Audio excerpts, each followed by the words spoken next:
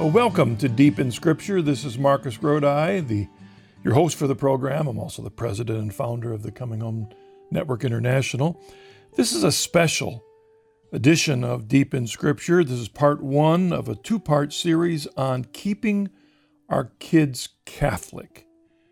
My son, John Mark, my oldest son, will be joining me for this. We taped this recently. I was planning to give a talk, which I've given occasionally over the last 25 years on the topic, keeping our kids Catholic. And I was preparing to do so in the coming weekend, but we had an opportunity to sit in front of the camera, and I thought it'd be a great idea if John Mark and I would talk about this topic. The overall structure of the presentation addresses the 7 essential things that we need to do to keep our kids Catholic. And I suppose it's based on a reflection of what we would call a memorable verse from Proverbs chapter 22, verse 6. Train up a child in the way he should go, and when he is old, he will not depart from it. Now, 2 verses before that in Proverbs 22, we read, the reward for humility and fear of the Lord is riches and honor and life. And so first of all, how do we as parents, husbands and wives, and grandparents, seek to grow in humility and fear of the Lord? And then how do we pass that on to our children to make sure they grow in those essential virtues of humility and fear of the Lord? And the scripture promises that if we train up our children in this way, then when he or she is old, they will not depart from it. So this is part one of our reflection on keeping our kids Catholic. And then next week, tune in again and you'll pick up on part 2. So relax and listen to my son John Mark and I as I discuss what do we need to do to keep our kids Catholic. Hi, I'm John Mark Grodi, Chief Operating Officer of the Coming Home Network, and I'm here with my father Marcus, President and Founder. And our topic today is 7 steps for keeping your kids Catholic. Thanks, John Mark.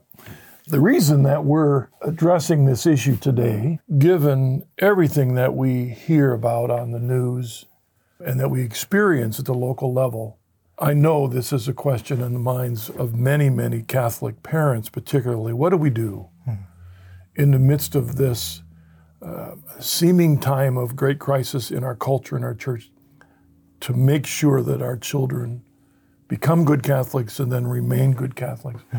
I have to say that the reason that Mother Angelica asked me to do the Journey Home program years ago was specifically because she would receive letters from Catholics who were bemoaning the fact that their children and siblings had all left the church. And what were they to do? And her inspiration was that if they could hear the stories of men and women who had discovered the Catholic Church and either had come into it for the first time in their life or had returned to the church, then it would give those Catholics hope. Right. So this has been a part of our work as long as we've been doing the Coming Home Network International. But I suppose there's a funny reason why this topic. The first time that I gave this talk was 25 years ago, and I had been a Catholic for 1 year, and I was doing some work for the Francis University, and it was summer conferences. I was involved with helping set them up, and at the last minute, we discovered that one of the key speakers for the conference had canceled at the last minute, and so the head of the conference asked if I'd sit in and give the talk. And all I had, the speaker was to be Dr. Peter Kreeft, and all I had was his talk title, Keeping Our Kids Catholic. Mm-hmm. Well, I was certainly an expert on this issue because I had been a Catholic for 1 year, and you were just 7 years old, still a Catholic. Yeah. Peter was 3 years old, and our third son, Richard, hadn't even been born yet. And I remember joking with the audience, saying that it would make much more sense that if there was anybody in the audience who had 15 kids 5 of them had become priests, 5 had become nuns, the other 5 were families with all, they would make sense to give this talk. So I remember struggling with this issue way back 25 years ago and asked, what should we do to keep our kids Catholic? And so I came up with what I considered 7 essential, necessary things that we need to do to keep our kids Catholic. And since in the Bible that 7 is the number of divinity, then we know these are inspired. That's right. That's right. That's what these 7 things are created to do. So we're going to pass these along to you. So, number 1, the first thing that we need to do everything we can to make sure that our kids are Catholic, is that before we even think about our kids, we've got to deal with ourselves. And it always reminds me of when you're on an airplane and they tell you about, right? Yeah. Put the mask on yourself first before you turn to your neighbor and take care of them. Exactly. So we want to make sure our kids are Catholic, but before we get to them, we got to deal with ourselves. So the very first thing is we need to make sure that we are Christian. Now, some may think, well, wait a second, that's not what you thought you'd expect to say first. But there's an essential reason for this, because the core of what it means to be Catholic is that we're a follower of Jesus Christ. Amen. That's what it's about. You can be a Catholic and not be a Christian. Just like you can be a mainline Protestant and not be a Christian. It really is about our relationship with Jesus Christ. I thought I'd read from a paragraph from Ad Gentis, which is the document from Vatican II on the missionary outreach of the church. And I wanted to read this because many people today struggle. What do missionaries do when they go out there? When they try and convert a whole new tribe of people that have never heard anything about Jesus Christ in the church, what's their goal? Is their primary goal to teach them how to fish? What's their primary goal? Well, here's what it says. This conversion, it talks about that's what a missionary wants to happen, must be taken as an initial one, yet sufficient to make a man realize that he has been snatched away from sin and led into the mystery of God's love, who called him to enter into a personal relationship with him in Christ. For by the workings of divine grace, the new convert sets out on a spiritual journey by means of which, already sharing through faith in the mystery of Christ's death and resurrection, he passes from the old man to the new one, perfected in Christ. That's the point. Yeah. That's the point of going to Mass. That's the point of the sacraments. That's the point of the apostolic succession and the Holy Father and the church. Everything is about becoming a new person in Jesus Christ. As it said here, the old man's gone. The new man has arrived, perfected in Christ. And the paragraph begins with this, almost like it's in the middle of a conversation. This conversion must be taken as an initial one. What's that mean? It's not a one-time, right. Always, it's a continual conversion. Why does the church require that we go to Mass once a week? Because it's a continual conversion. Right. It has to stay planted in our hearts and minds because, what does it mean to trust in God? What does it mean to rely on His grace? We have all the stuff in the church, all the treasures, the sacraments that He gives us, but we know that we can participate in those things in a way that we're not open to the graces. I mean, we talked about that poll recently that came out. We talked about it last time, about so few Catholics, many of whom probably receive the Eucharist, but they don't believe that it is Jesus. So there are graces there that they're not accepting, they're not acting on. And so we have to keep it first. We have to first know Jesus so that when we are then participating in His church, choosing to receive His sacraments, going to confession, entering into prayer, that the reason we're doing those things is because we put our faith in Jesus Christ as a person that we're in relationship with. I've been recently doing some reading on the Reformation, and something I didn't quite realize until recently is that many of the reformers were priests, and in the process of doing their ministry, they began to doubt the reality of the Eucharist. Menno Simons, the founder of the Mennonites, one of the reasons he left the church, he was a priest, and became what's called an Anabaptist, with denying all sacraments, because he himself began to doubt the reality of the very things he stood for. Mm-hmm. And I'm reminded of an English Puritan in 1650, so 100 years after the Reformation. He's writing a book trying to renew the English church already 100 years after it started. Mm-hmm. And the first thing he says in his book is, it's a sin when a man becomes a priest before he's a Christian. It can be easy, and the devil laughs, mm-hmm. that we can slide into our Catholic faith and do everything, mm-hmm. and look like the most faithful Catholic that ever was, mm-hmm. and not know Jesus. In many ways, this is one of the strong messages of the New Testament, right? Because in that time, you had many people who, they accepted the externals of their religion, but they didn't know God. And the reason we know they didn't know God is because when God showed up and challenged them, they couldn't see him. Their hearts were not really open to God. And so that, again, we have to make sure that our faith is first in Jesus Christ, so that then all the rest, all his church, all that he's given to us in his church is in the context of that relationship, so that it is an expression, it is an acting out of our faith in him. Yeah, I know. Boy, I wish we had more time to talk about this. But there's one thing I got to throw in here, because I have come to believe what sets an authentic Christian apart from the millions of people that are out there.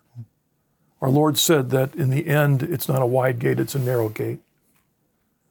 So what sets us all apart? What does it mean to have a personal relationship with Jesus? And I think it's most expressed in the story in Mark chapter 10, verse 10 of the rich young ruler. And we remember that story when this guy comes up to Jesus and says, what must I do to be saved or to have eternal life? And Jesus said, have you followed the commandments? Mm-hmm. And he said, I have. And he says, well, there's one more thing you do, go sell and give it all. And then it turns out in that story that he walked away because he was so attached to his riches. Mm-hmm. And so we remember that story about a guy who was so attached to his riches he didn't obey Jesus. Right. I think that a deeper part of the reason that story is in the gospel, because what sets a true Christian apart is that as he responds to grace and he's awakened to the reality of God and his creator and what our Lord Jesus did for him, mm-hmm. what's his answer? All right, Lord, what do you want of me? Yeah. What do you want of me? Mm-hmm. And the reason that's important, you can believe in the reality of God. You can know everything there is about God. You can do all the rituals. Mm-hmm. You can go to sacraments every day. But until you get to the point of saying, I'm yours, Lord, mm-hmm. what do you want of me? Yeah. That's the beginning of the real journey mm-hmm. towards that narrow gate.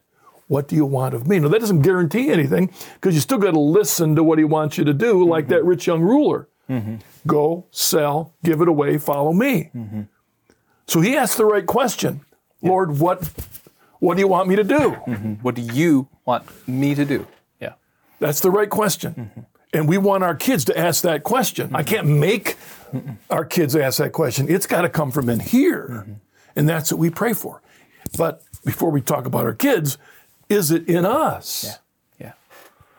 And if we're wondering, am I a good Catholic Christian?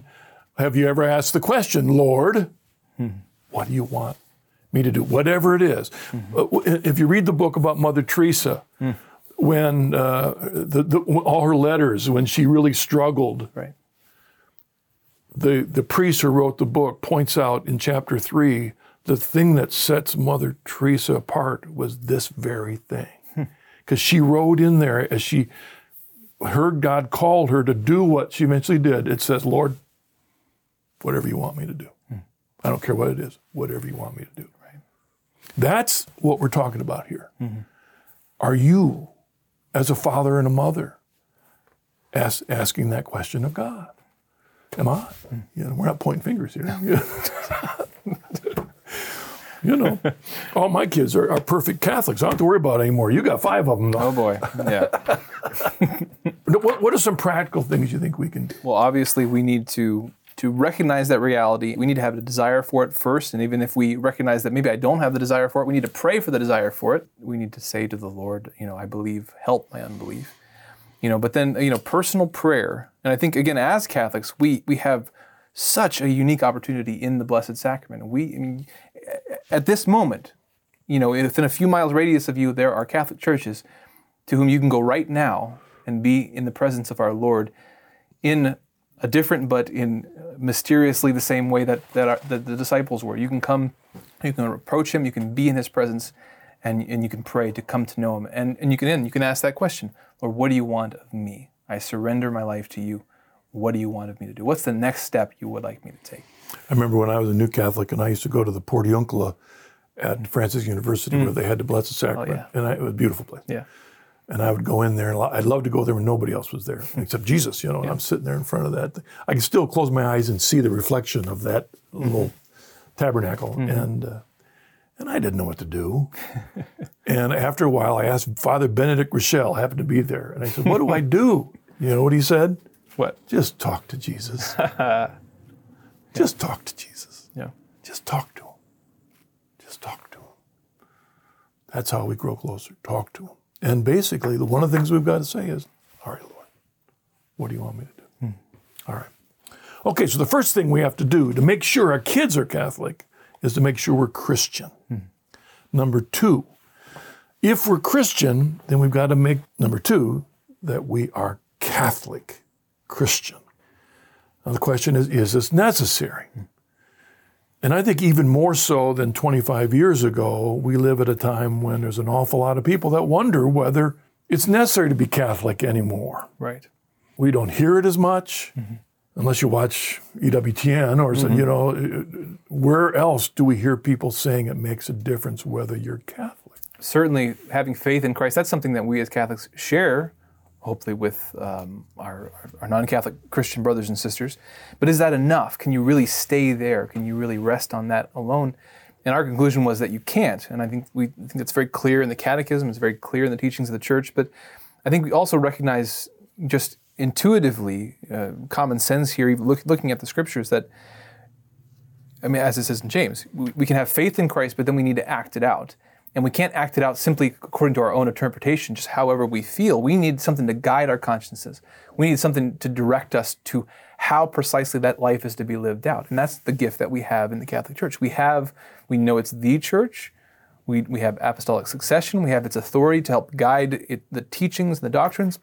And we have the sacraments, which are the normal means for abiding in Christ. And we need those because building on that relationship with Christ, in obedience to him, we live out this Catholic faith. And so those pieces are so essential. I have another quote in here from the same missionary document from Vatican II. And the reason, again, I could quote other documents that affirm the same thing, but why the missionary document? Well, the Church sends out missionaries to people that are not Catholics. Well, does it make a difference whether they make them Catholic or not, or just make sure that they have heard about Jesus or that they learn how to fish for themselves? What do missionaries go out to do? This is what the Church tells missionaries are important. From Ad Gentis, paragraph 7, all must be converted to him, Jesus, made known by the Church's preaching, and all must be incorporated into him by baptism and into the Church, which is his body. For Christ himself, by stressing in express language the necessity of faith and baptism, at the same time confirmed the necessity of the Church, into which men enter by baptism as by a door. Therefore, those men cannot be saved who, though aware that God, through Jesus Christ, founded the Church as something necessary, still do not wish to enter into it or to persevere in it. Those are strong words from Vatican II. The reason I love going back to that is so many people today in the spirit of Vatican II thought Vatican II was throwing all that stuff out and starting new to a more hyper-ecumenical. This is the teaching of Vatican II. So if by grace a person becomes aware of Jesus Christ and his Church, that is a call home.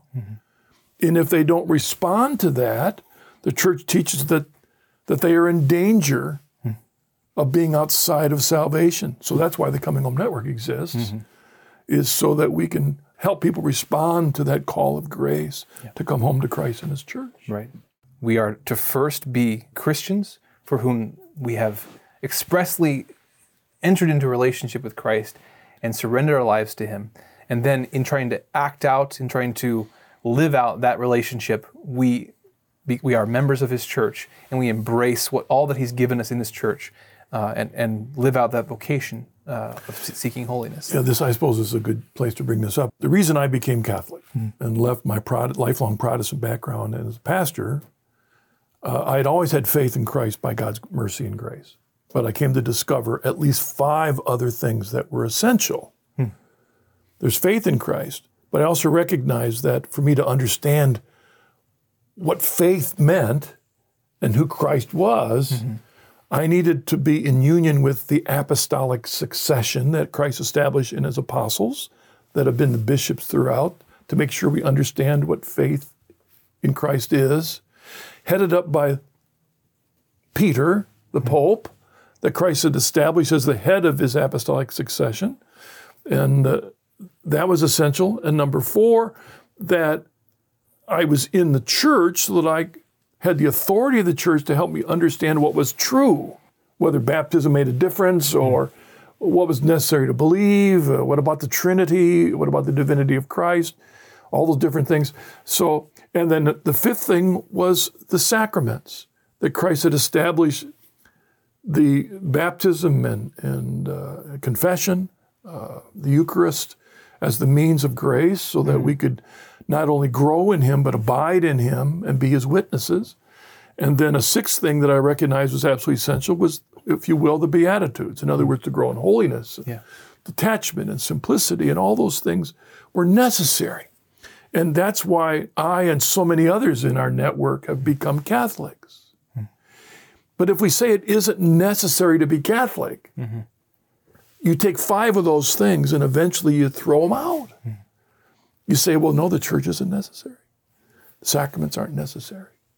The Beatitudes aren't necessary because I'm saved by Jesus. Apostolic succession, the Holy Father.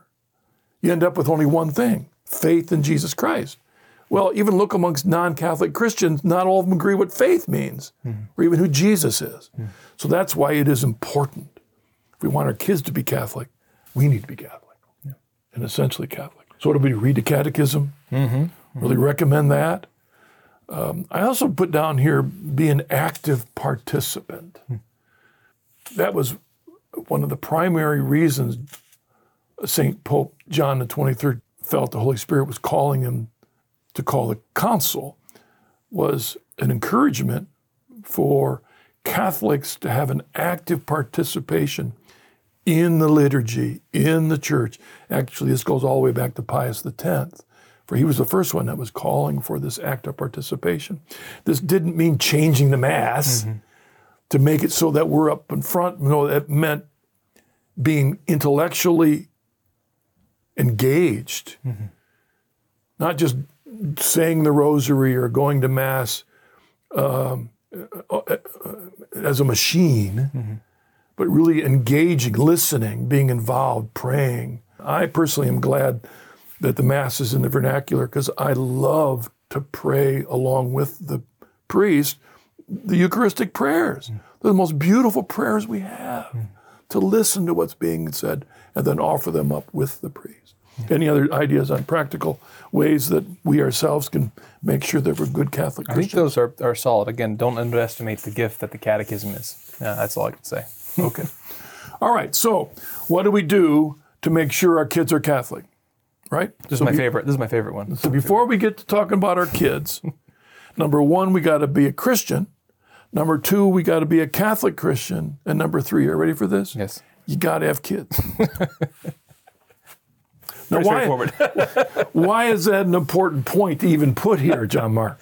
Well, beyond the simple logical impossibility of keeping your kids Catholic if you don't have kids, it's that it is also an essential living out of what it means to be Catholic. We take God's call seriously to increase and multiply. We see the family as the basic unit of society, the first domestic church, the first place that people experience their worth and God's love and are introduced to Christ. And so embracing, and maybe prayerfully embracing, especially if it's something new to us, something different from us, maybe we're coming out of the culture, maybe we come with a lot of baggage, prayerfully trying to embrace the church's teaching on marriage and human sexuality. John Paul II's Theology of the Body, there's many great resources, but come embrace, learn about, the church's teachings about life, and prayerfully, invite that into your relationship with Christ and pray through it. And again, like we said at the beginning, we need to ask Christ, what are you calling me to? I mean, we're all called to be, not all are called to be parents, but we're all still called to disciple the people around us. And so there's many dimensions to community and family life, but exploring and embracing the church's teaching on marriage and human sexuality is and then living it out in the way that God calls us to. Well, in the time we're living, in fact, it's even gotten worse than it was 25 years ago when I first gave this talk, right. In terms of the pressures from our culture and our media. Right. We live in neighborhoods where the people around us just don't get it, why we Catholics might have a larger family than they do. And I remember when your mother and I came into the church, we were on our way into the church, we were faithful evangelicals, but this issue of a call to have children, call to be open to life, that wasn't a part of our Christian understanding. Right. Because our churches never taught that. In fact, the church in which I was a minister was basically a pro-choice denomination. And your mother and I were closet pro-life Presbyterians in the midst of this very pro-choice denomination. So when we were coming into the church and we were getting trained to become Catholics, we took a course in NFP. That's natural family planning. Yeah, so we're sitting in on this course taught by a local Catholic nurse. Well, the problem was this local Catholic nurse, as we're taking this class, is teaching NFP as a means of contraception. Everything she was saying was how we could use this, and gave all kinds of reasons why we could avoid having children, because she herself had bought into the myths of our culture. That it's merely a Catholic form of contraception, rather than, with everything Catholic, grace builds on nature. God created, the orientation towards family within us, and there are different situations. Some people are unable to have children, or some, but the point is that part of our life, like every other part of our life, is to be subordinated to Christ. Christ, again, like we said at the beginning, what do you want of me? And if I'm married, what do you want of us?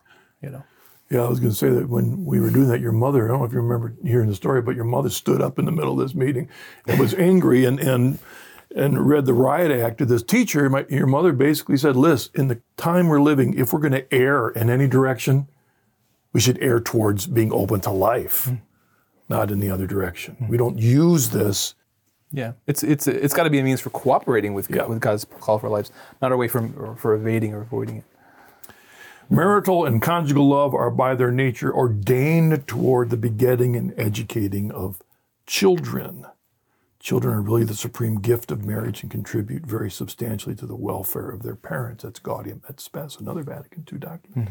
So practical, we ignore the myths of culture. We trust God with our future.